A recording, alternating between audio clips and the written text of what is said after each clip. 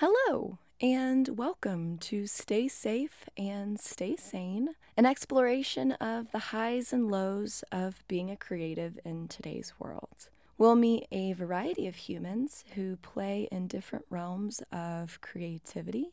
Not only will we get to know how each person came to inhabit their area of expertise, we'll also delve into how things have changed since COVID shut the world down. I am your host, Chevis LaBelle. You can just call me Chevis, that's fine, or even Chev. And I am a recovering creative. I have worked in a creative adjacent industry for a while, for, a little over 4 years, and was laid off during COVID. I ended up taking a couple of months to just exist and recalibrate. And during that time, I turned to art. I turned to books and films, and they kept me sane.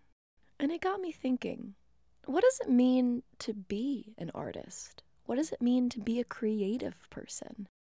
I think often we form this idea in our mind of what creativity looks like in a traditional sense, but what about a non-traditional sense? What about that amazing dish at your favorite restaurant? Someone had to come up with that. Or maybe it's a design on your favorite pillow.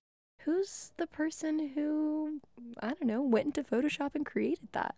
We're going to talk to those people like you and me, just regular people who know that it's important to include aspects of creativity in their lives. Some of these people will be pursuing their creative passions full-time, and others, it'll be part-time. And what does it mean to pursue art on the sidelines? I'm just so excited for these conversations. I hope that you will take away either an inkling of inspiration or find camaraderie through these episodes. So join me on our journey, and as always, stay safe and stay sane.